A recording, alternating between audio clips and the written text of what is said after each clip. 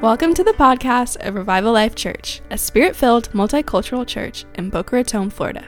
If you would like more information about Revival Life Church or Pastor Carl Thomas, you can find us on the web at revivallife.church.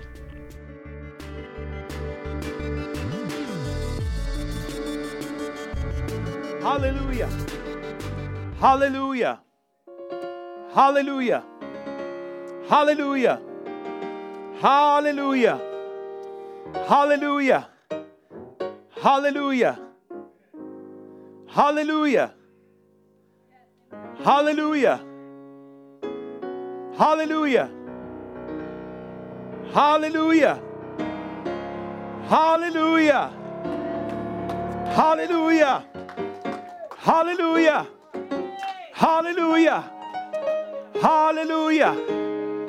Hallelujah. Have you been saved? Hallelujah. Have you been rescued from the pit of hell? Hallelujah. Have you been washed in the blood? Hallelujah. Have you been healed? Hallelujah.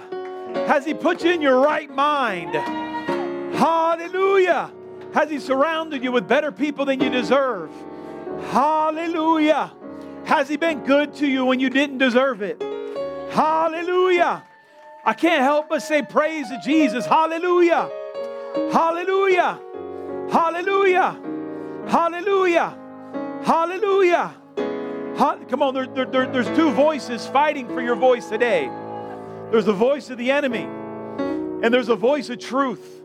And the enemy appeals to what you desire in your carnal nature, but the truth appeals to you seeing into heaven, seeing into the righteousness of God, seeing into the truth of Jesus Christ. And they're fighting for your praise today. They're fighting for your time today. They're fighting for your heart today. They're fighting for your affection today. You were created in the image of God. The church fathers called that the Imago Dei, and that is the image of God that you're created in. And then you get to decide, what are you going to do with that image? Are you going to turn it into an idol, or are you going to turn it back to God and say, thank you, Jesus, for creating me. I give this creation back to you. What are you going to do this morning? I've decided I'm going to praise Him. I'm going to decide in the midst of the storm, I'm going to say, hallelujah, hallelujah, hallelujah, hallelujah, hallelujah. Praise to the name of Jesus. Praise to the name of Jesus. I decided this morning when I woke up, I'm going to give glory to Jesus. Can you say amen? I decided this morning when I woke up that He is going to be the point of my day. Here on the Lord's Day as we're gathered with the saints of God. Did you come with an offering of praise to Jesus today? Did you come with an offering of praise today? Shekabah. Back in the old days, I used to carry around a checkbook. Anybody here old enough to remember a checkbook? I used to carry around a checkbook. In the back of the checkbook, it's funny because you got like 50 checks. 100. No, we're not done. We're in the scripture yet. You keep playing. When I get in the scripture, you can stop. We still working. So in the checkbook, you come with about 100 checks and like 5 deposit slips. Maybe remember what I'm talking about. In the back, you got like 5. And that's a depressing little statement about your financial livelihood, right? 5 deposit slips, 100 checks, right? 5 deposit slips, 100 checks. I want 100 deposit slips and 5 checks. Anybody know what I'm talking about? But we come to church with both checks and a deposit slip. We come with something to give the Lord. We have an offering to give Him. We have offering of praise. We have offering of thanksgiving. We have a financial offering. We have a serving offering that we give Jesus. We also need to come with our deposit slip, expecting that the Lord's going to write something on that piece of paper. And I have found that how many of those deposit slips you get really depends on how many of those checks you use.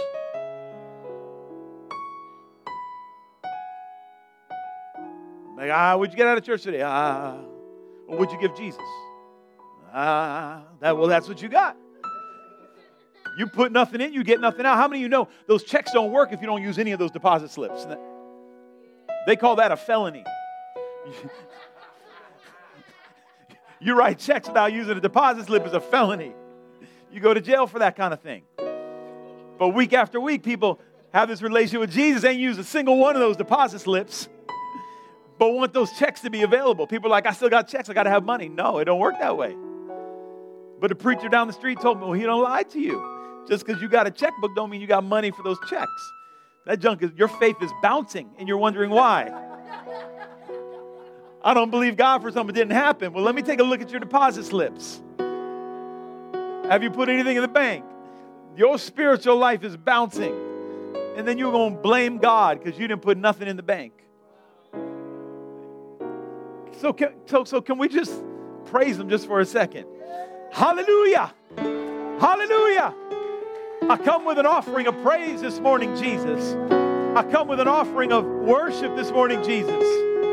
I come with a deposit saying you are God. You are Jehovah Jireh. You are Jehovah Nisi.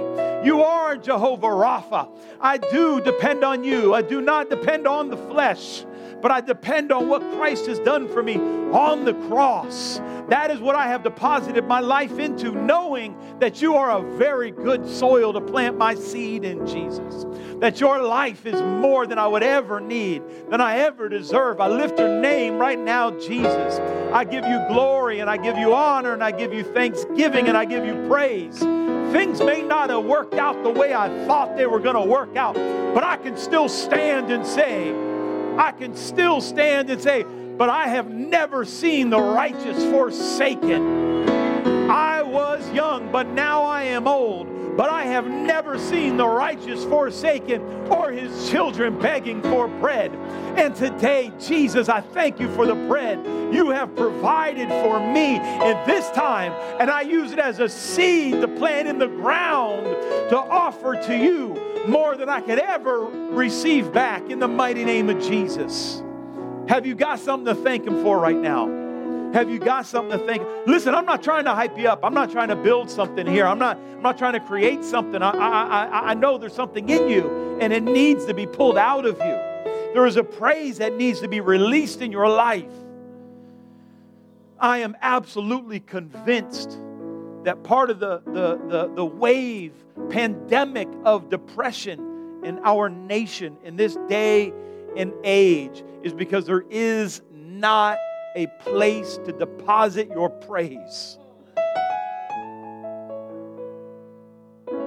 Without Jesus, where in your life are you expected to come with a praise? Come on, somebody. There is a place in society that only the church can fulfill. And as the devil rises up against the church, I just feel like there's going to be a company of people who got to praise. Come on, if ever this generation needed a praise, it's now. I'm not trying to build something. I don't got a Lamborghini to pay off outside, right? Jesus pays my check one way or another. I'm not trying to make you do something for my benefit. But may I submit to you today, I understand the mental health crisis in our country. I understand the mental health crisis happening in the young people around us. But at the same point, I understand how we accept not looking for the good. How it's okay to not declare the word of the Lord over situations that don't line up with His word. That there's something that this generation has lost in, yet I will praise Him. This generation has lost it is good with my soul, because they do not have a God that they know is working in a realm they don't see. I feel sorry for a generation that only got what they can do. I feel sorry for a people walking the streets today and all they got is what they can do. I got a God that does exceedingly abundantly above all that I could ask. This is the God that I serve. This is the God that I serve.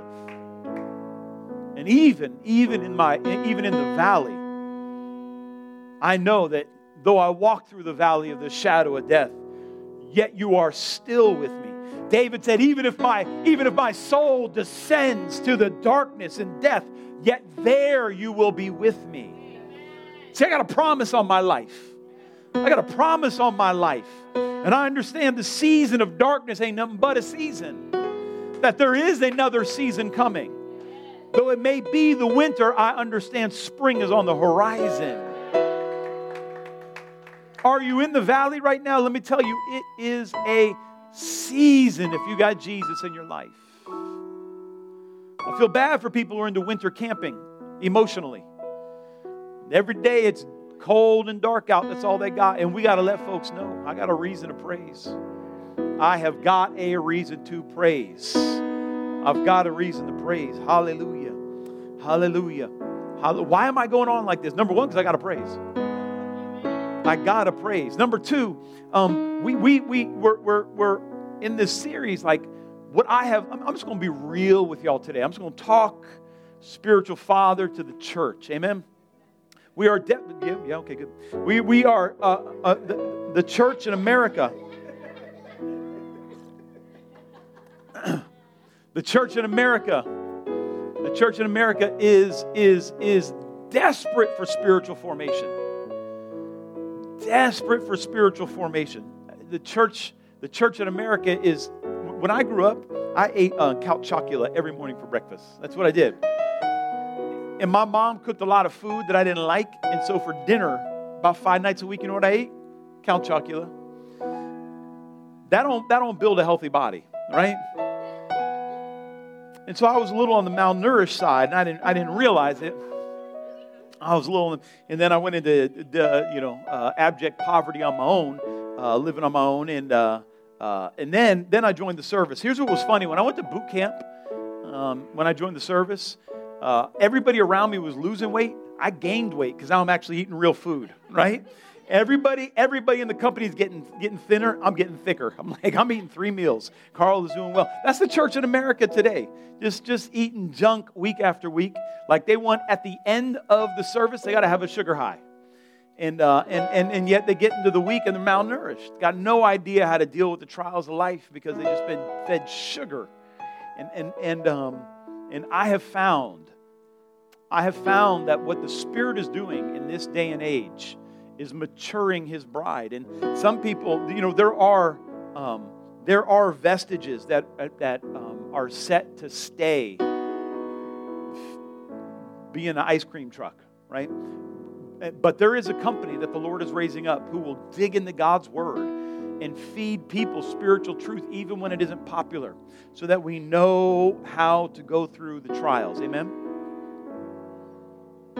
So we see these church fathers. We see the first apostles. Their very ministry began with the murder of their rabbi. Think about it. I had a debate recently with a pastor who said, I got to grow up and stop having online debates. But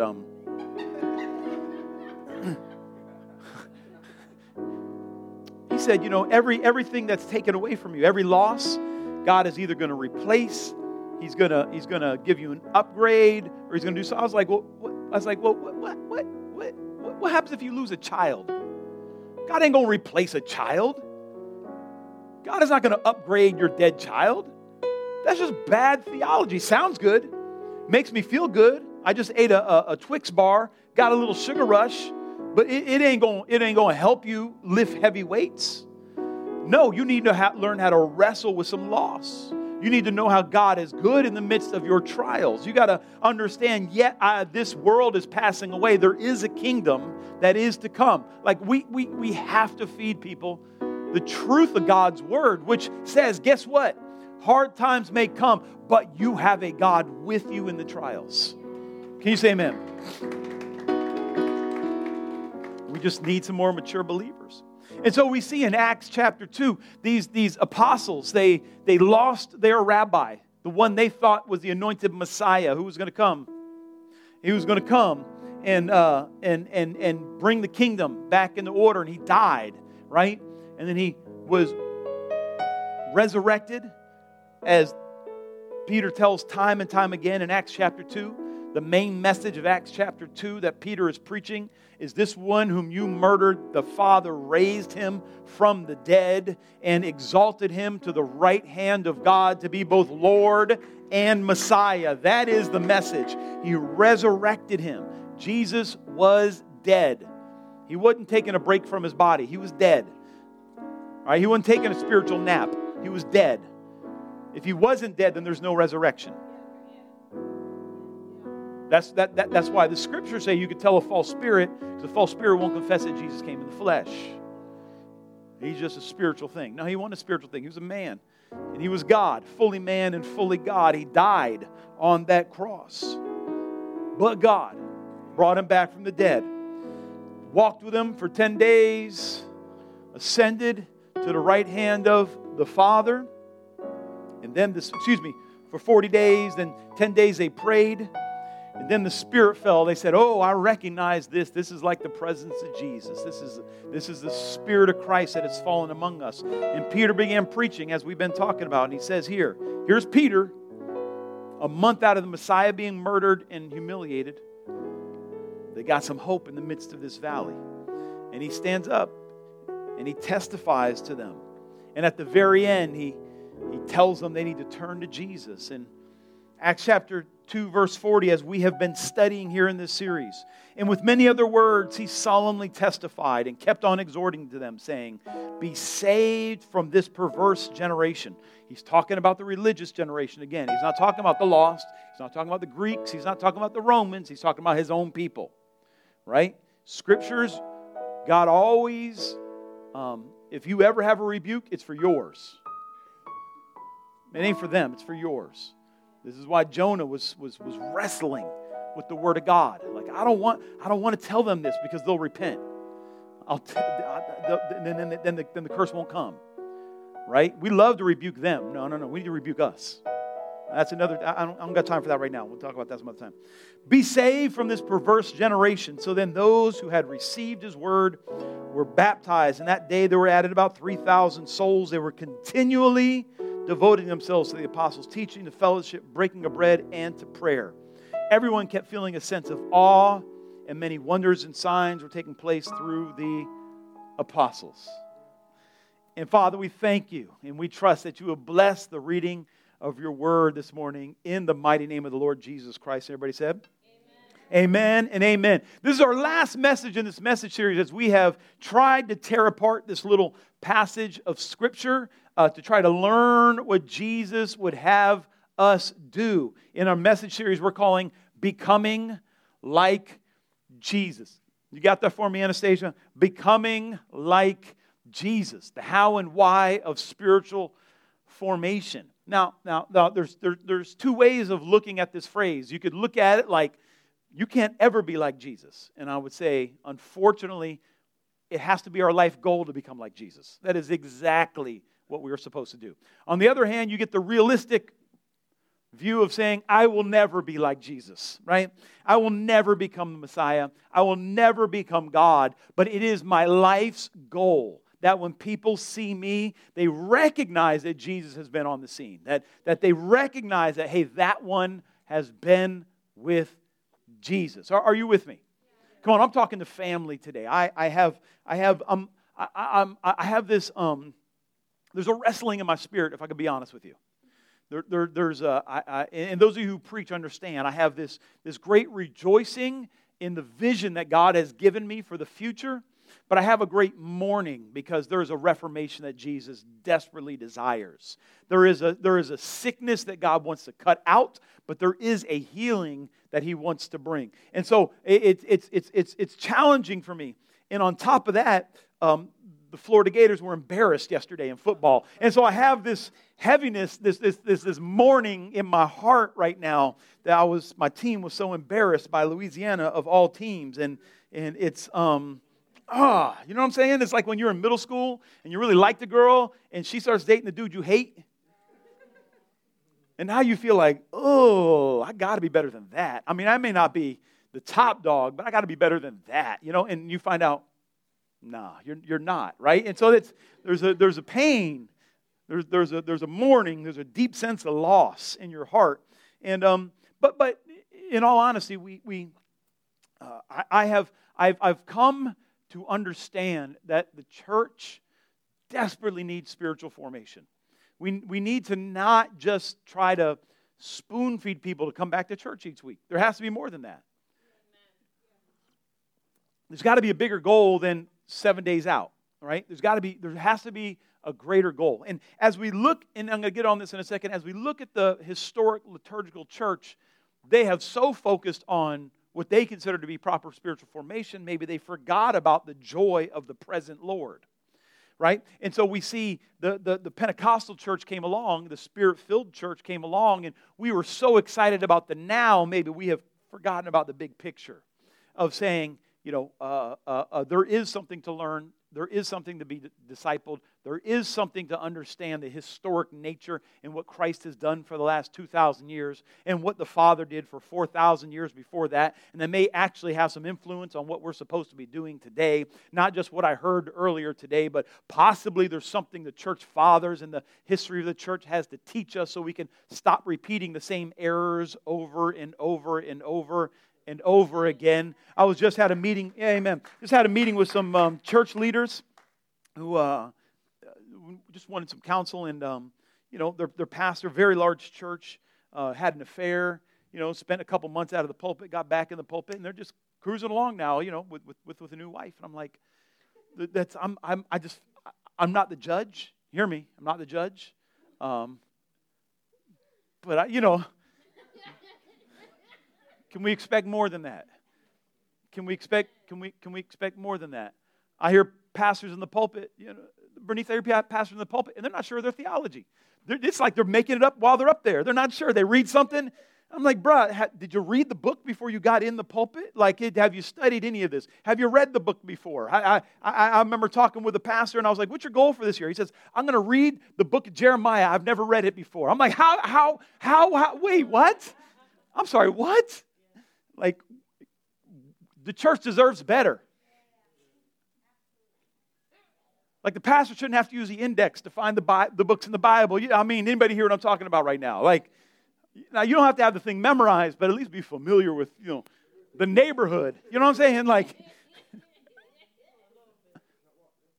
good God, I was at a pastor's conference one time. I was at a pastor's conference. The pastor went just like this. Go ahead and turn to the book of Elijah. And half the pastors open their Bible like this. Look, I'm like, there ain't no book of Elijah. He's playing y'all right now, showing y'all need to crack open your Bible.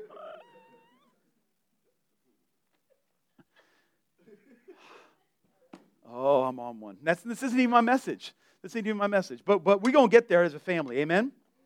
Amen? We're going to get there as a family. Amen? Oh, Jesus. I'm going to read this quote that we have been reading with how the 21st century church would read this Acts chapter. If Peter showed up today, if Luke showed up today and said, "I'm going, let me write the church as we see it today," this is probably what he might write in the book of Actionless, right? He would write this. They studied the apostles' teaching when they were bored. They had Christian fellowship when they could fit it in. They prayed when they needed something and got lunch together every now and then. They never really saw God do anything miraculous, and they were fine with that. They sometimes talked about generosity, but never actually were generous. A couple Sundays a week they came to church. They didn't invite people into their homes and rarely talked about Jesus outside of church. In fact, they didn't really look any different than their coworkers. And every now and then, somebody was randomly, miraculously, against all our best efforts, saved. Right? That's the church. And I'm not throwing stones at the church. This is my church. This is a church in America that we're a part of. This is our heritage right now. This is who we are. And what grieves me more than anything is that scripture that we read, Acts 2:43. If you could put it up, Anastasia. It's not in my notes there, but if you would. Everyone kept feeling a sense of awe. Everyone kept feeling a sense of awe. This is the real indictment on the church. Like, Jesus deserves to be glorified. Jesus deserves worship. He deserves to be magnified. He deserves to be sanctified in our hearts. The Lord Jesus who was lifted high and stretched out wide and died on that cross deserves to be present in our meetings and worshiped and reverenced and held in awe in our midst. And unfortunately, it's not happening in the churches across America, and that has to change.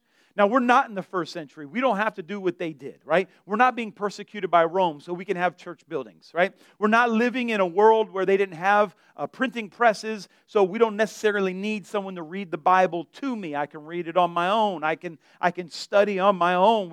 There's things that we can do that they couldn't do. We don't have to go back 2,000 years and be exactly like they were, because God is reaching every culture differently. But there are things that should be transcendent through the ages. Among those are our core doctrines that Jesus Christ is the Son of God. He was born from a virgin. He lived a sinless life. He was murdered on a cross, and He died and was buried in a grave. And the Lord, the Father, raised Him from the dead, and He was ascended to the right hand of the Father. One day He's coming back. There's supposed to be a sense of awe in the house. The Spirit of God has been released, and He is here in our midst. When 2 or 3 are gathered, there He is. And miracle signs and wonders are still available for today, that God lifts up and raises and anoints men and women to be ministers of the gospel of Jesus Christ, that there's no Greek nor Roman nor Jew nor Gentile. There's no black, white, brown in God's favor, that we're all children of God. And yet at the same point, He appoints some to be elders in the house, and He appoints some to be deacons, and there is spiritual authority in the house of God. And at the same time,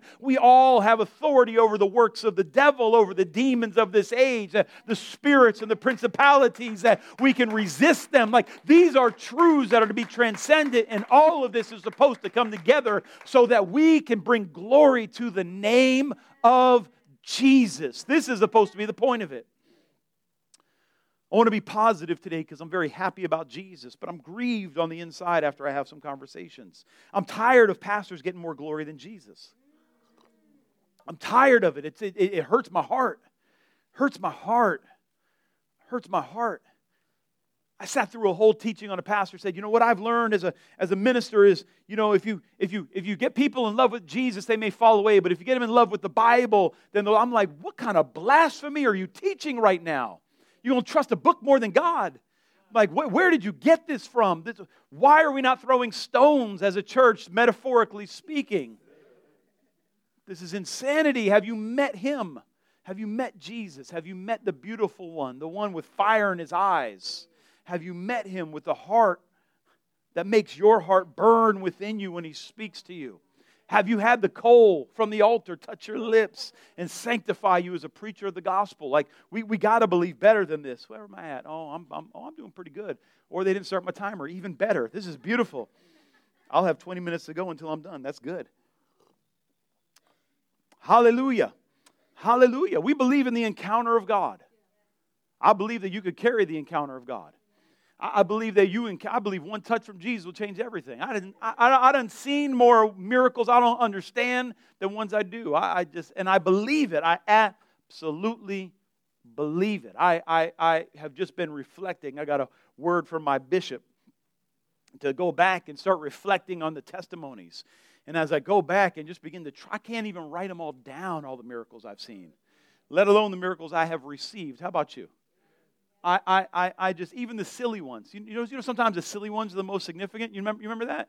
You ever have like a silly miracle? Like, God, why'd you show up with that?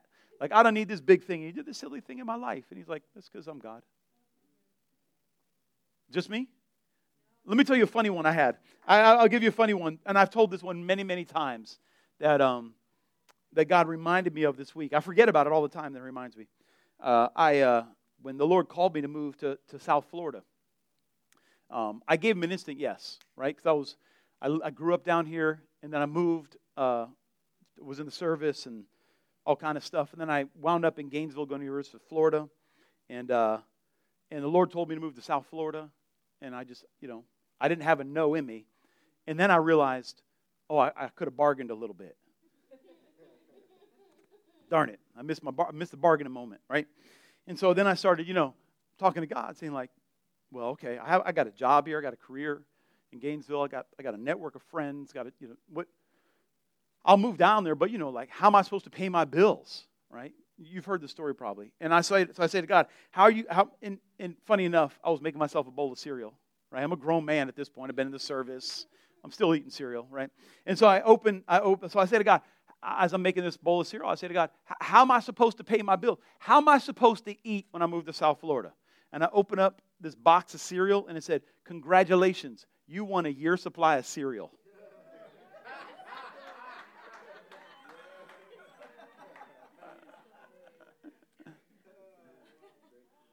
God's like, "I'm not interested in your issues, man. Just, I got you." I was single. I moved down here. I sent him my little coupon, and I got these 2 huge boxes of cereal. And I done stuffed them in every cabinet I had. And I had that cereal for like over a year. When I got married, and Pastor Tracy and I moved in together after we got married, I had a whole box of cereal. Like one box was like books, one was cereal. It just had cereal, just boxes of cereal. And so I'm like, God's like, "I got you, man. I got you."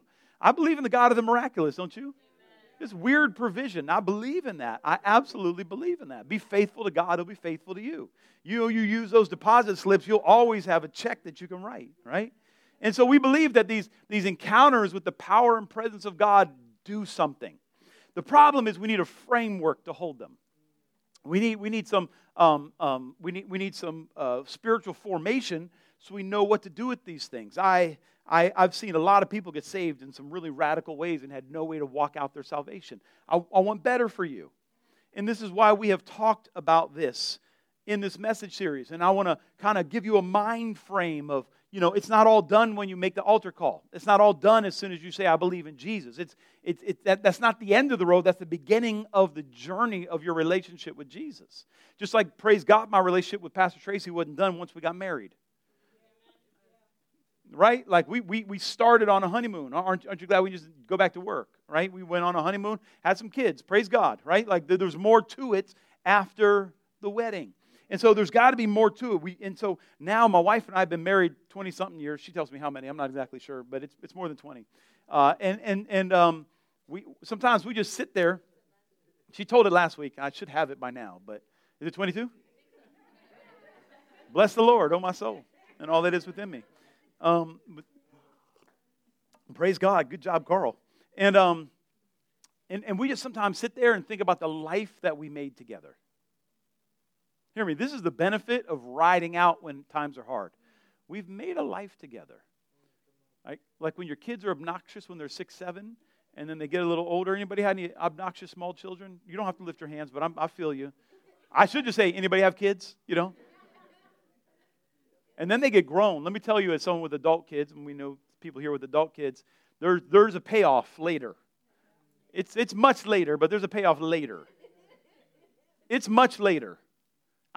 My daughter's here. I was going to tell a funny story, but I'm not going to tell it now. She's here. I'll tell it anyways.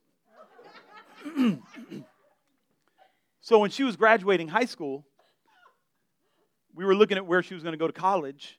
And we were looking at some out-of-town schools, some in-town schools. I was like, I wanted her to stay home. I'm like, I done put up with you this long. I'm just starting to like you. Like, I want to get some payoff on all these years. Like, you finally come out of the teenage years of like, I don't want anything to do with you. Now I'm liking being around you. I want a couple years of payoff. Anybody know what I'm talking about? A couple years of thank you. And I love that both my kids live in the house. I enjoy both of them a good portion of the time.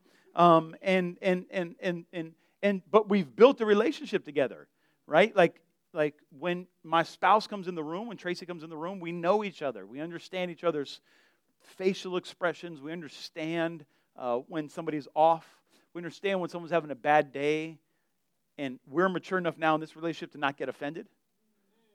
He's like, oh, maybe they're mad at me. I need to get mad at them. And I don't be talking to me. And I'm like, oh, maybe they're having a bad day. Could I bless them? Like, could I actually make them have a better day instead of us having this power struggle, right? Like, that's where we're at now. And we're at the place of maturity. Let me just speak some hope into some relationships right now. We're at the place of our relationship now where we're just like, hey, I need you to know I'm not having a good day. It's not you. I'm like, okay, thanks. Or we'll say, listen, I'm not having a good day. Can you just not talk to me? Would that be all right? I'm like, bet, no problem. I'll be in the room. You do you. I'll do that. Cool, let me know when you're better, right? And so that's where we're at now. Like the relationship supersedes the moment, right? That's called maturity. And so my hope for you is your relationship with God is that you feel when the Spirit is shifting and you're not like, oh, is He leaving me? You're like, oh, we're We're shifting. Things are a little different. I understand now. Like, oh, I don't see God's blessing right now, but I know He's still with me. I've been through some things before. I know on the other side of this struggle, He's going to be good. I'm not constantly worried about, oh, am I going to get lost in sin? Am I going to get trapped? You're like, oh, no. God is still with me. We're still married. We still have a relationship. We've been through this before. There's a maturity to my relationship with God that I don't need to get another spoonful of sugar to make me stick around. Amen. Right? See, and so this is what I want for you. I want there to build something. And so we do that, hear me, by we're trying to embody this phrase. You ready? I am practicing my faith. Let's say it together. I'm practicing my faith. When someone wants to talk to you stupid online, you just let them know, I'm just going to let that slide because I'm practicing my faith. You know, and I understand as you're not mature, you make it a little saltier than it needs to be. Like, I'm not going to respond to that stupid comment because I am practicing my faith. Practicing my faith. And we don't teach people to practice their faith these days. And I don't mean religiously. I'm not talking about religiosity. I'm not talking about that old religiosity that God is, all He cares about is what you wear or how your hair is, or that old religion that says, you know, you can't go watch a movie, or just, I'm not talking about religion. I'm talking about, I understand that there is an ethical requirement as a Christian, and I am choosing to live within that ethos that God has revealed to me. Okay, you may be able to wear that. I can't wear that because I am practicing my faith. God has convicted me of why I dress this way. And so I cannot dress this way. I'm practicing my faith. That's between you and Jesus how you're dressing, but for me and mine, I cannot do that. Right? I am practicing my faith. And so then as we learn to practice our faith, we build a relationship and a structure with God that carries us through. Keeps us, holds us, makes us part of the sacred tradition of the church. This is what we want to do. We want actions that accompany and show evidence of faith. What we say when we're demonstrating that we are not being formed to this world, but undergoing counter-cultural spiritual formation. We got to recognize, church, that we have been formed by this world. And every day there are people who have devoted their lives to getting you to think a certain way for their benefit. That they have a financial vested interest in you thinking a certain way, in elevating a certain person. Like, there is a reason that the people who come on the radio, because somebody has a financial vested interest in that person becoming famous. It's not just a roll of the dice. It's not the best singers make it or the best musicians make it. There's a whole other aspect to it, a financial aspect to it, and those people made it because somebody else is benefiting from it. Are you hearing what I'm telling you? And that is, there is a emotional and spiritual formation that the world is doing. They want you to desire what they're selling. And as we come into Christ, we have to fully engage a counter-cultural spiritual formation. It has to be done on purpose, has to be done intentionally, and it has to be done with the desire that we reflect the image of Christ. This has to be who we become as Christians. So we have this graphic we've been working off this entire message series. On the left, we see how the culture is forming us with ignorance, selfishness, isolation, and self-reliance. And we have come against ignorance, talking about how we need to study to show ourselves approved. We talked about the selfishness of this age and God calling us to be a people who live generously. We've seen the isolation the world wants us to be in, and Christ wants us to live in communion.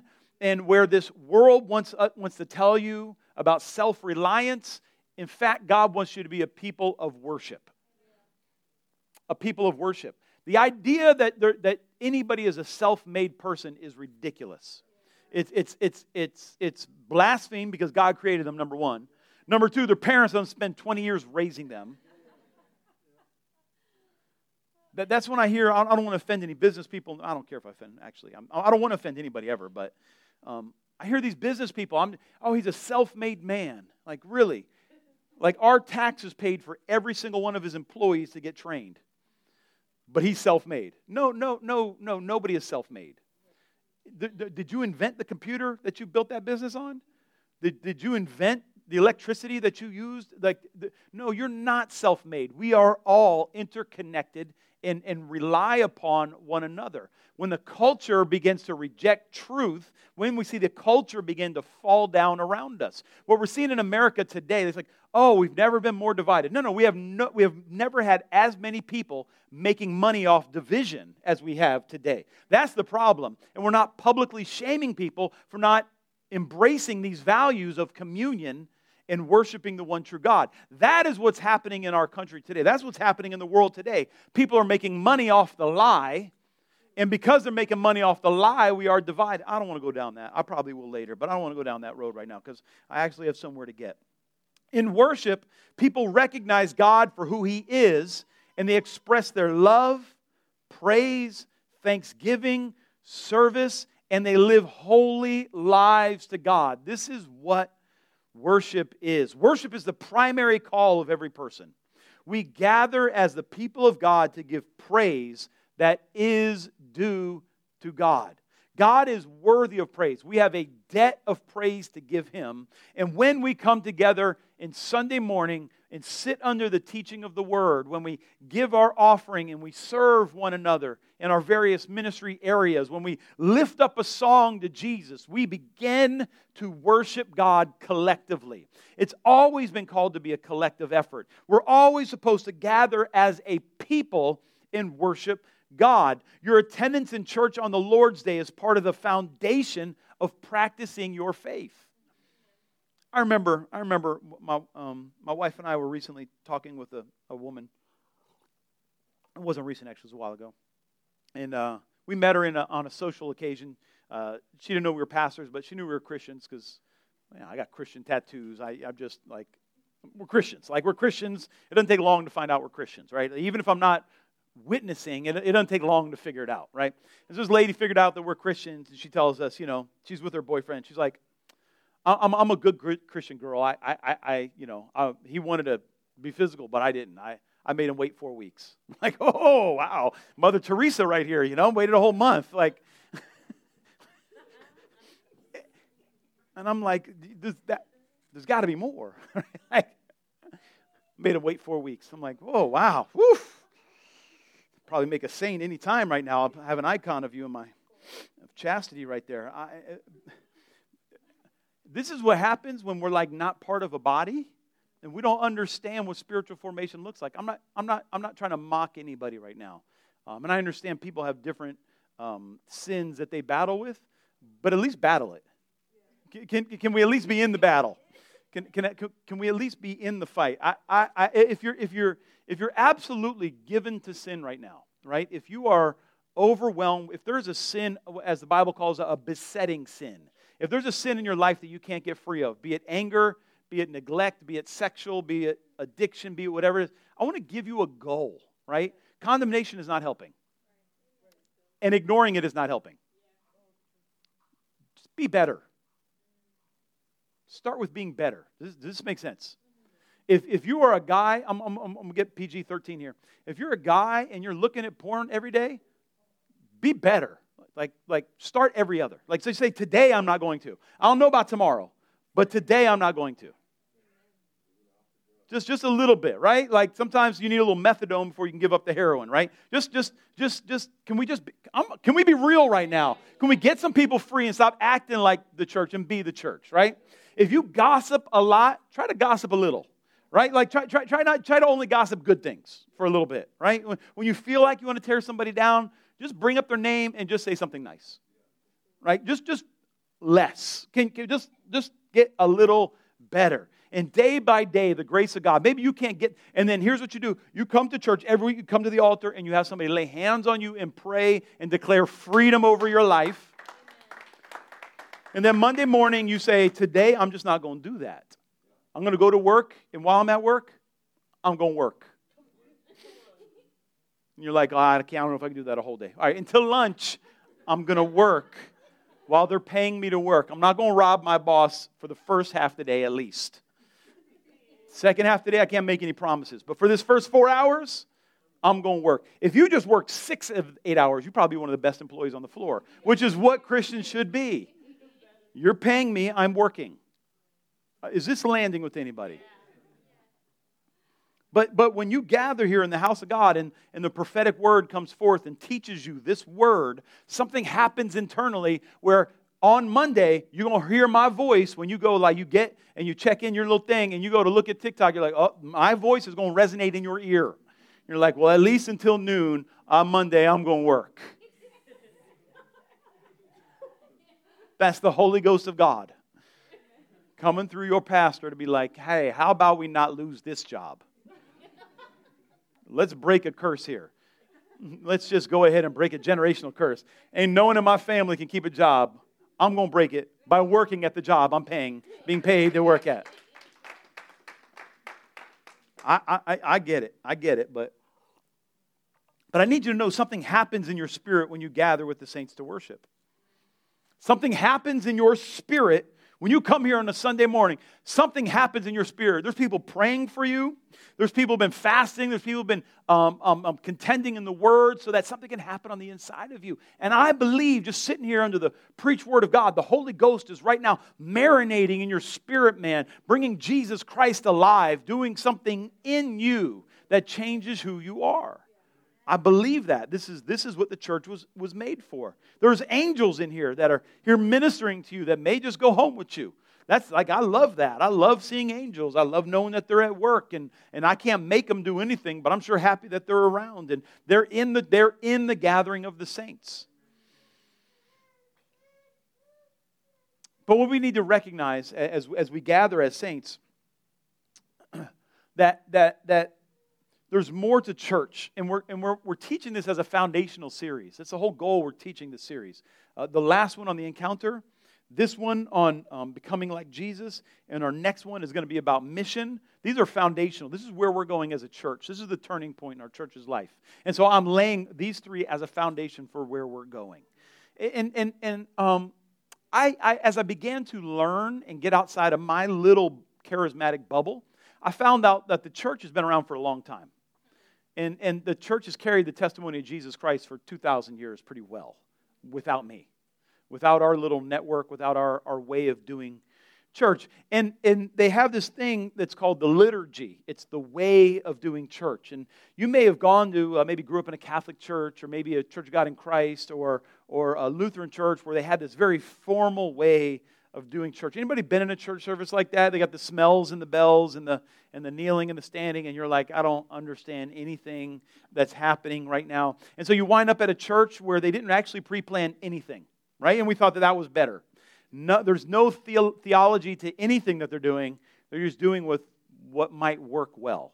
And I feel like we probably have something to learn from the ancient church.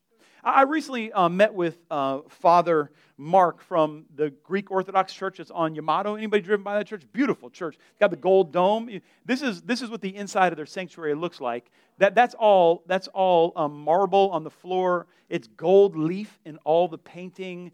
Beyond, I mean, it's just, you might say, like, you might hate religious church, and you'll go in there, you'll be like, my God, this is, the walls are covered. The ceiling is covered in the paintings of saints that went before them. They don't worship any of them. To them, it's like having a picture of your grandmommy who brought you over from slavery, or your grandfather who brought you from Italy. To them, they're like, these are the people who, we just, like, their testimony. We want their testimony around us, right? And so I began really conversing with Father Mark, who loves Jesus, but they're Greek Orthodox, and part of their service is in Greek. I'm like, I don't speak the language, not for me, right? But there's something in this liturgy for us as believers. This history of the church for the last, first 1,500 years, as I told you, the church universal didn't believe you had church if there wasn't communion. The whole church service is around receiving the body and the blood of the Lord. And I began to pray. And this is when we started doing the Apostles' Creed. I was shocked at how many people would come to me and argue with me about things in the church and didn't understand basic church doctrines. Now, I believe if you say this Apostles' Creed every week, something's going to get in your spirit. And when some false prophet comes to you talking about Jesus just as spirit, you're just going to begin rattling off the Apostles' Creed. No, actually, I believe in God, the Father Almighty, creator of heaven and earth. I believe in Jesus Christ, his only Son, our Lord. He was conceived by the... But no, this is what I believe. And the church has been working this out for 2,000 years. We have something to learn from that.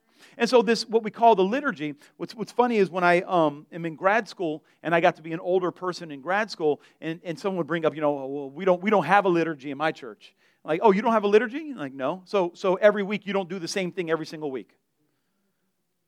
Let me guess. You have worship, then announcements, then an offering, and then the message, then an altar call, right? Yeah. Yes, that is your liturgy. You have a way of doing church. The difference is there's no theology behind yours. At least in the Orthodox Church, there's a purpose to everything they do. You can disagree with the purpose, but at least they put some thought into it. We just said, this kind of works best, let's do it. Are you feeling me here? Are you understand what I'm saying here? And so let me show you how Jesus partook in the liturgy of the Jews. In the Jewish synagogue, they had a liturgy. To this day, they have a liturgy. There's every single Sunday, there is a reading that the Church Universal is doing. And if we see in Luke chapter 4, it says, Jesus came to Nazareth where he had been brought up, and as was his custom, he entered the synagogue on the Sabbath. Jesus was a rabbi, so of course he taught in the synagogues. That's what rabbis do. And stood up to read. And the book of the prophet Isaiah was handed to him, and he opened the book and found the place where it was written, "The Spirit of the Lord is upon me, because he has anointed me to preach the gospel to the poor. He sent me to proclaim release to the captives and recovery of sight to the blind, to set those who are oppressed, to set free those who are oppressed, and to proclaim the favorable year of the Lord." Can you say amen? Amen. And I love that that's who Jesus is. But it wasn't just, Jesus didn't just show up and decide to read that about himself. Jesus didn't just pick a scripture and say, hey, I think I'll just read this. No, according to the liturgy, the week he got to the temple and they asked him to read, it just so happened to coincide that the week he was supposed to read, they were supposed to hear about Isaiah. And who knows, before the foundation of the entire liturgy, it had been decided historically that on that week, Jesus would have been at a certain age. He had just turned 30, and he was going to be there in the synagogue, just having been baptized by John, coming out of the desert, and he would show up. I mean, like it all supernaturally came together that the Messiah came and read the scripture on this Sunday, proclaiming the beginning of his ministry. What is that like? What are we supposed to gain from this? Because this is in the scriptures for a reason. This tells us that God is fully in the planning. We don't have to make something up for it to be the Holy Ghost. It doesn't have to be a prayer that we wrote 20 seconds ago. It could be something I've been thinking about for a couple months and writing out and figuring out theologically and talking to people for such a time as this. There's a season of preparation to what you're supposed to be doing. And in the charismatic church and in the modern church at large, we just want instant. What is cool right now? What's popular right now? Let's get it out. Let's push it out there. Let's do it. And God is like, if you will just give me a minute. It took me a week to make the world. You could at least take a week to write a message. Like you could at least think a little bit about where you're going before you deliver a word. You don't have to give a prophetic word the instant it pops in your head. You can actually pray through it and ask God what he's saying. And as we plan a church service, we can look 6 weeks out because not for nothing, God knows what's happening in 6 weeks. And so here's Jesus. Shows up on the scene. Here's what I want you to get from this. This shows how God moves in the disciplines of our faith. It's not religious. It's not being religious. It actually is more faith in God, knowing that I am taking my time on this thing, trusting God's going to be with me at the end. So many men I know who want to go into ministry, when I was young in the Lord, I was like, you might want to get a job. They're like, no, I'm going to be in ministry.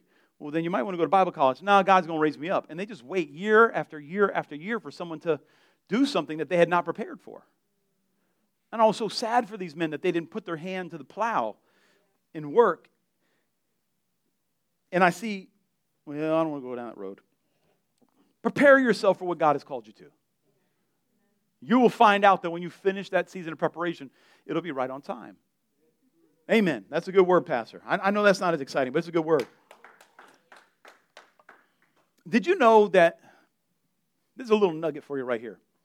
As we study the Scriptures, and those of you who have studied New Testament survey and hermeneutics, and the Bible's made up of stories, right? Little phrases of little groups of teachings are called pericopies, right? And these pericopies are like if you were to say, I'm going to preach on this little phrase of the Bible, and so in the lectionary, generally you have a pericopy, and then you preach on that every week. They give you a New Testament reading, a Gospel reading, an Old Testament reading, and either New Testament reading and a Psalm. And the book of Mark is comprised of 52 pericopies. 52. Have you heard that number before? 52 weeks in the year. Mark was giving them a liturgy on the life of Jesus. We're going to teach you the life of Jesus in 52 as you can study these Scriptures. Why? Because that's what the Jews have always done. They went through the Scriptures in a lectionary. And we have to be able to understand that we don't need magic to be Christians.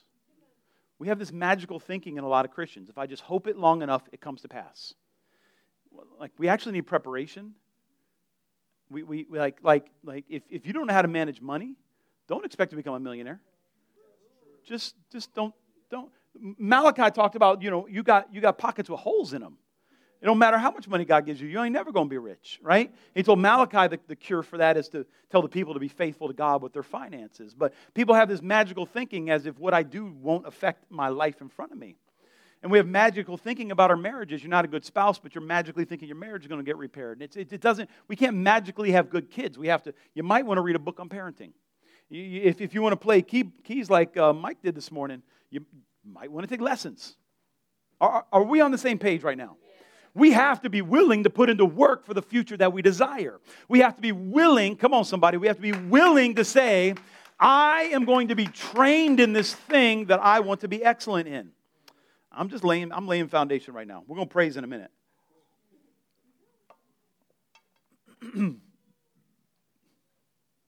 I want you to know that God is with you.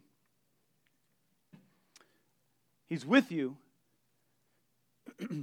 And I want you to trust God, and I want you to obey what He's telling you to do in this season. I feel like God is He's lifting the requirement for us, if it makes sense. He's saying, I got great things ahead for you, but I just need you to be involved in the process a little bit more.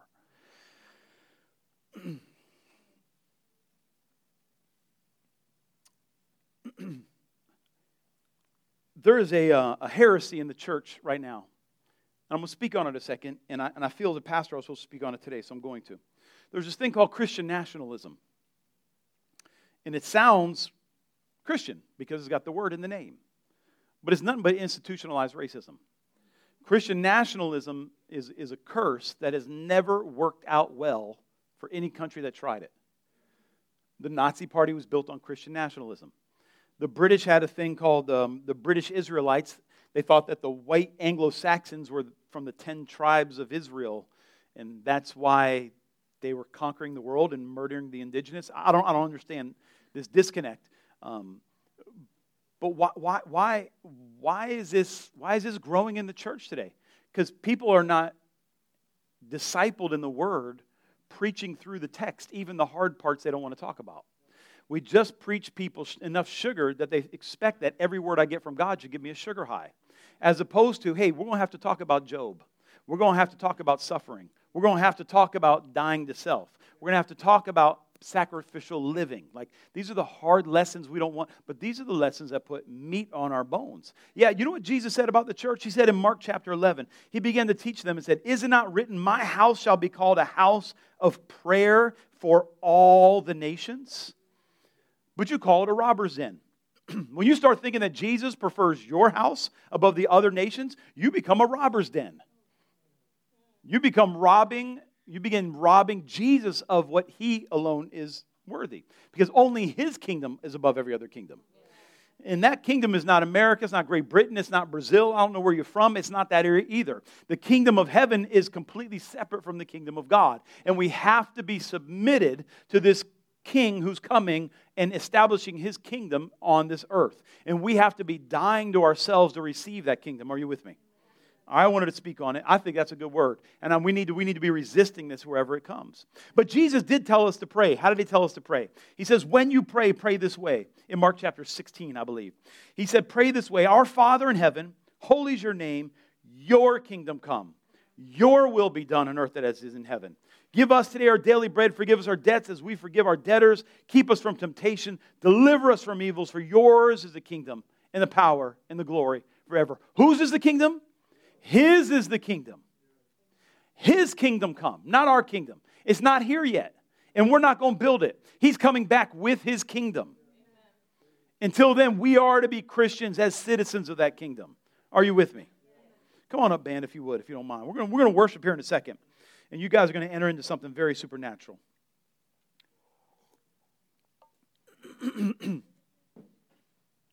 Are you getting anything today? When you live like a Christian and you give your life to Jesus and you begin praying the way that Jesus prayed, excuse me, all of a sudden your life begins to reflect the life of God. And the things that happen in the life of Jesus begins to happen in your life. I'll say that again. When you give your life to God and you become a disciple of Jesus, all of a sudden your life starts to look like his life. And the things that happen in his life begin to happen in your life. So Sunday morning we come and we worship at the beginning of service, right? I love worshiping Jesus, don't you? Don't you love worshiping? I love singing at the top of my lungs and watching heaven come down and flood the room. Give me a little keys if you would. Floods the room, and then there's a supernatural atmosphere that's all around me. I love that. I love it. I love it. I love it. But there's something bigger happening in the worship. There's something bigger that's happening in my preaching. Again, I'm not preaching just to get you excited. I'm preaching to get you affected. I'm trying to get something on the inside of you. I'm trying to establish something in you. I'm trying to establish something in us. Because I need that gift in you, and you need that gift in me. And we need to be able to discern the gift in one another so that we can be the people of God. So when we worship on Sunday morning, it's my heart that something happens on the inside of you. It's my heart that something happens in the heavens above you. It's my heart that something happens in your mentality of who God is. Here's what's going to begin happening in the next couple months. We're going to start seeing more supernatural activity during worship in this house. And I need you to be looking for it. I need you to see what God is doing. I need you to see when the angels are ministering. I need you to see what's happening around you. Because we want to partner with God in his kingdom.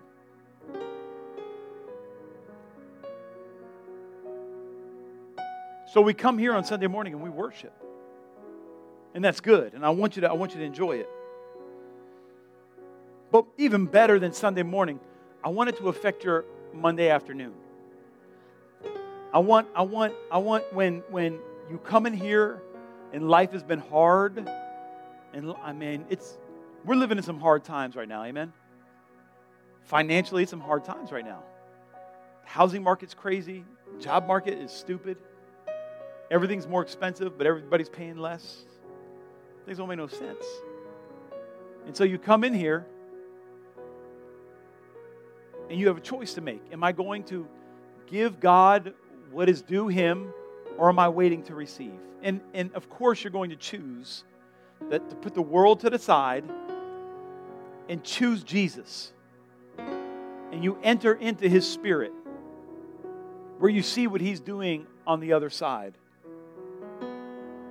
And all of a sudden you're not dictated by the gas prices or the job market. You're now tapped into heaven's economy. You're tapped into God's will. All of a sudden, you're living according to a different way of thinking. Whereas you used to believe things were going to get worse, you done seen God and how he's working on your behalf. and you know despite everything around you, things going to get better. Come on, somebody. Because God has promised it in His Word. And you have now entered into that realm of faith. Come on, somebody. That realm of faith that says, I know what the doctor said, but I also know what Jesus has said to me. And I refuse, no matter how many reports I get over there, I've heard the voice of the Lord. He visited me in worship, and I am holding on to that word. So that on Wednesday, when your boss says, hey, there's going to be some layoffs, but God has already told you you're getting a promotion, you're like, I feel bad for somebody. If I didn't know Jesus, that would be scary. But the fact is, I know there is a balm in Gilead. I know that there is one who is above this economy, who has already spoken to me and prepared me for this season. Come on, son. I feel like I'm preaching better than you're preaching back to me. That's all right, though. I'm going to keep preaching and get it on the inside of you. But there is one who has prepared you for this. We see this in the book of Acts, in Acts chapter 6. The disciples they were locked in a cell. The complete opposite of what they thought was going to happen. But they were locked in a cell, but they didn't know that they don't trap the Holy Ghost in the cell with them. You see, that's what the jailers couldn't know. The jailers didn't know that they ain't a box tight enough to hold Jesus out of it. Funniest scripture in the entire Bible is when they said they tried to lock Jesus in that grave with a stone and said, guard it. Yeah, that's good luck with that one. The God who made the earth, you're going to keep him in a cave. Good. Yeah, that's a good one right there. And so they don't put the apostles in the cell, but they made a mistake because these guys had something that they didn't know about. They don't had a worship in their heart that they were brought into the cell with them.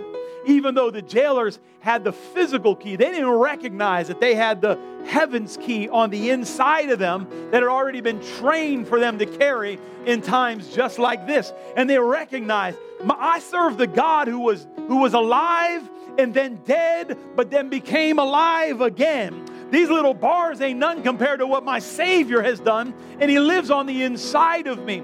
So the Bible says they were trapped in that cell. But about midnight, Paul and Silas were doing what?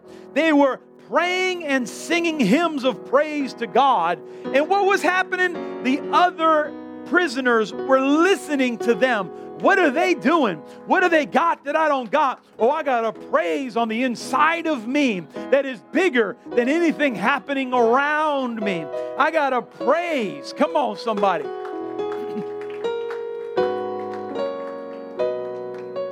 I got a praise on the inside of me.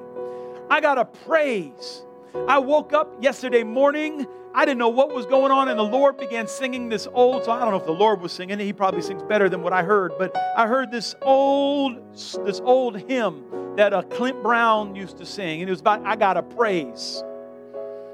I got a praise. I got a praise that stills the enemy. I got a shout that brings the victory. I got a song burning in me. That's why I sing. The Lord began singing that to me. I woke up and I said, I got a praise that stills the enemy. I got a shout that brings the victory. I got a song burning in me. That's why I sing. And these prisoners were watching Paul and Silas. They got this was their songbook right here, where somebody said, oh, they're all religious, quoting the Psalms. Oh, but it ain't religious when you got them living on the inside of you. The one who inspired these words is living, bringing victory, bringing life to these words. And Paul and Silas began singing.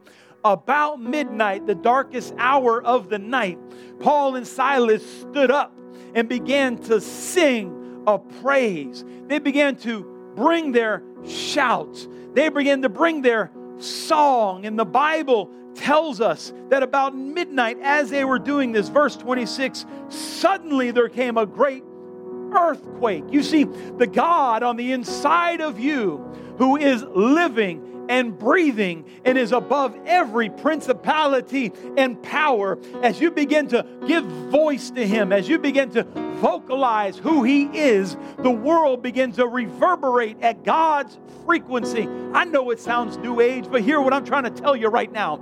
The world right now is being discipled by someone's greed, by the lust of the flesh, the desires of the eyes, and the pride of life. But when you give word to the prophetic voice of God, it begins to be shaped at a different frequency. And we understand when this frequency hits the frequency of the world, things begin to shake. And the Bible says that at that time, suddenly there became a great earthquake, so that the foundation of the prison was shaken. Hear me. God doesn't just want to change and rearrange the room that you're in. He wants to break the foundation of oppression in your life. He wants to break the foundation of poverty in your life. He wants to break the foundation of quarrels and consternations and friction in your life. The very things that this world is built upon, the foundation that this world is built upon, the culture that this world is built upon. He wants you to speak a countercultural formation that begins to shake these things. Come on, somebody. I'm preaching good right now. I feel like the Holy Ghost is talking. So the foundations of the house were shaken, and immediately all the doors were open and everybody's chains were unfastened. Stand with me if you would. I believe there's a praise on the inside of you that you could give God for 10 seconds. Right now, you could just begin to thank Him right now. You just begin to just clap your hands. This is what we're learning. Just clap your hands. Just clap your hands and say, I got something to thank Jesus for. Come on, just even if you don't feel like it, begin to clap. Begin to clap. Begin to shout a little bit. Raise your voice and just thank Him. Thank you, Jesus. I got a praise on the inside of me. I didn't get the report I wanted, but I know the report is coming because I done got a good report before. You done broken the back of the enemy with your resurrection. Oh, is that it? Come on, come on, come on, come on. I feel like some people got stronger foundations of bondage that need to be broken right now. Come on, this is what we're going for. Everyone kept feeling a sense of awe, and many signs and wonders were taking place at the hands of the apostles because they had a praise on the inside of them. They had a shout on the inside of them. They had a song burning within them. I'm preaching today, but there is spiritual impartation happening right now. For those who will lean into it and get it on the inside. Say, I'm willing to be marked by praise today. I've been getting kicked around a little bit, but I'm doing a little of the kicking now. I got a kick on my return now. I've been slapped a little bit, but now it's time for me to do the slapping in this season. I've done been tripped a few times, but now my praise is going to start doing the tripping in this day and age.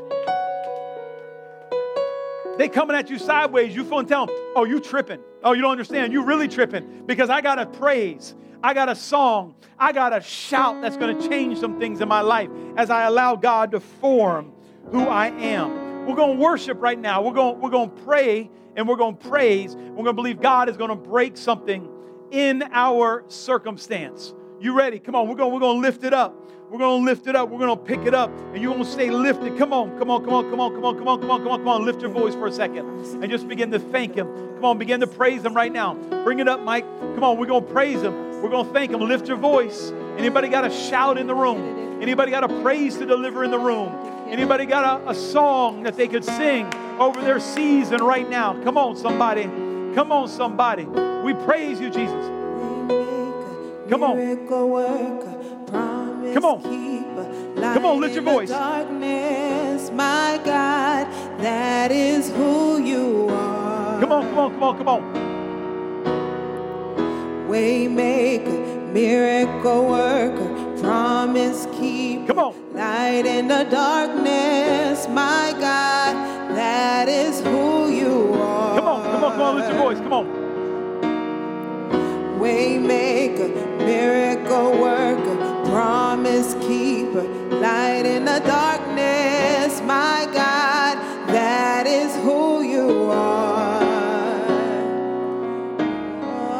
Waymaker, miracle worker, promise keeper, light in the darkness. Come on, lift your praise right now. Lift it. That is who come on, breakthrough, come in the name of Jesus. Power, come in the name of Jesus. Come on. In the name of Jesus. Break through in this room. Miracle worker, break through in this room in the name of Jesus. Promise keeper, Freedom in this room. In the darkness, freedom in this room right now in the name of Jesus. That is freedom in this room right now in the name of Jesus. We break the back of the devil in the name of Jesus. Waymaker, miracle worker, promise keeper, light in the darkness, my God, that is who you are. Waymaker, miracle worker, promise keeper, light in the darkness, my God, come on, declare it. That is who you are. That is who you are. That's who you are, Jesus. Waymaker, come on, miracle worker, promise keeper, light in the darkness, my God, that is who you are. You are here. Come on, touch me. Moving in our midst. Come on, in the name of Jesus. I worship you. I worship you. Who has a shout? Come on. You are here, working in this place. I worship you. I worship you. You are here, moving in our midst. Come on. That's it. I worship. Holy Ghost of God. Holy Ghost of God. I worship. Holy Ghost of God. You are here, working in this place. I worship you. I worship you. Come on. For you are waymaker, miracle worker, promise keeper, light in the darkness, my God, that is who you are. Waymaker, miracle worker, promise keeper, light in the darkness, my God, that is who you keep singing, are. Keep singing. Come on, your breakthrough's coming. Keep singing. Come on. Waymaker, miracle worker, promise keeper, light in the darkness, my God, that is who you are. Hey, infirmity goes from your life. Keep singing. Waymaker, miracle worker, promise keeper, light in the darkness, my God, that is who you are. Keep singing. You are here. Father, we just thank you right now in the name of Jesus. In this atmosphere of who you are, I worship you. every spirit of infirmity is broken. In the name of Jesus. You are in this place. Whatever that word was that didn't align with God's word, right now the Lord is healing that right now. The Lord is delivering you right now. You found wicked demons from hell. We pray you. You are here. Issues with the womb, turning issues with lives fertility, it's being broken right now in the name of Jesus. We declare healing to your womb. We declare healing to your womb right now in the name of Jesus. COVID, COVID in the name of Jesus. Those that have been inflicted with COVID right now, we just declare supernatural healing, deliverance in the name of Jesus. In the name of Jesus. You are. We just declare the miracle worker right now in your situation. Whatever that miracle is, we just declare that the miracle worker is walking into your situation right now. And he is moving it. That situation, that room is being changed right now. He's working the miracle. Light in the darkness, my God. Grab it. Say yes. Say yes. Don't say yes. Amen. Come on, sing it out. So be it. Yes. Say it. Speak it over. Light in the darkness. In the name of Jesus, I come against confusion right now in Jesus' name. I come against confusion. I come against deception right now. A lie that's coming against you following Jesus. You will follow Jesus. You want to follow Jesus. Your heart longs for Jesus. You thirst and hunger after righteousness. I come against that spirit of confusion right now in Jesus' name. I command you to leave right now in Jesus' name. I declare freedom. I declare the kingdom of God on your children right now. that they hunger and thirst for your kingdom, that a deer that pants for water. That's who you are. As children of God, you love Jesus. You love the things of God. You want to be called. You do the call and purpose of God. You love his kingdom and not this darkness of this world, in Jesus' name. Come on, give it another minute. Let's go. Come on. Lean in. That is who you are. That is who you are. That is who you are. That is who you are. That is who you are. Keep playing. We make miracle worker, promise keeper, light in the darkness, my God. That is who you are. Bon Dieu, papa, nous bat gloire. Parce qu'on mérite toute gloire. Toute la vie, tout le monde qui là, c'est pour yo. Yo non mère. Parce qu'aucun bagay là qui c'est pour Satan lié. Satan pas aucun pouvoir là. Diable pas aucun pouvoir là. Pas rien yo ka faire là. Pas aucun autre puissance qui plus fort parce que puissance Paul. C'est vous même qui bon Dieu. C'est vous même qui bon Dieu. C'est celle ou même qui bon Dieu. C'est celle ou même qui bon Dieu. C'est celle ou même qui bon Dieu. Diable pas aucun pouvoir là. Ou pas ka dire aucun parole sur petit bon Dieu. Ou pas ka mettre main sur petit bon Dieu. Ou pas ka gagner aucun plan sur petit bon Dieu. C'est petit bon Dieu yo. C'est petit bon Dieu yo. Bon Dieu gon plan pour chaque petit liyo. Man, hallelujah, Jesus. Come on. Come on. Let's sing it one more time. Plan pour chaque petit liyo. Nous sauver par grâce. Pouvoir bon Dieu, il est plus grand. Bon Dieu est plus grand. Parce qu'aucun bagay, aucun autre monde, aucun diable qui a dit sur nous, qui a fait sur nous. Bon Dieu, nous pour gloire parce que nous connaissons seul ou même qui bon Dieu. Sing it one more time if you would, please. Miracle worker, promise keeper, light in the darkness, my God, that is who Hallelujah. you are. Good job. Hey, do you feel like the Lord has ministered to you today? Are you with me here? Are you in this realm with us? Come on, give the Lord a clap offering if you would, please. Let me bless you before we go. The Lord bless you and keep you. The Lord make his face shine on you and be gracious to you. The Lord lift his countenance on you and give you peace. In the name of Jesus. All God's people said, amen, amen. Give another clap offering to the Lord. If you need to, you can just sit here in the front in the presence of God and let God do what he wants to do in your life. We love you. We'll see you next week. Don't forget the ladies group next week. I'm online teaching on Wednesday. And we got life groups. God bless you. Have a great week.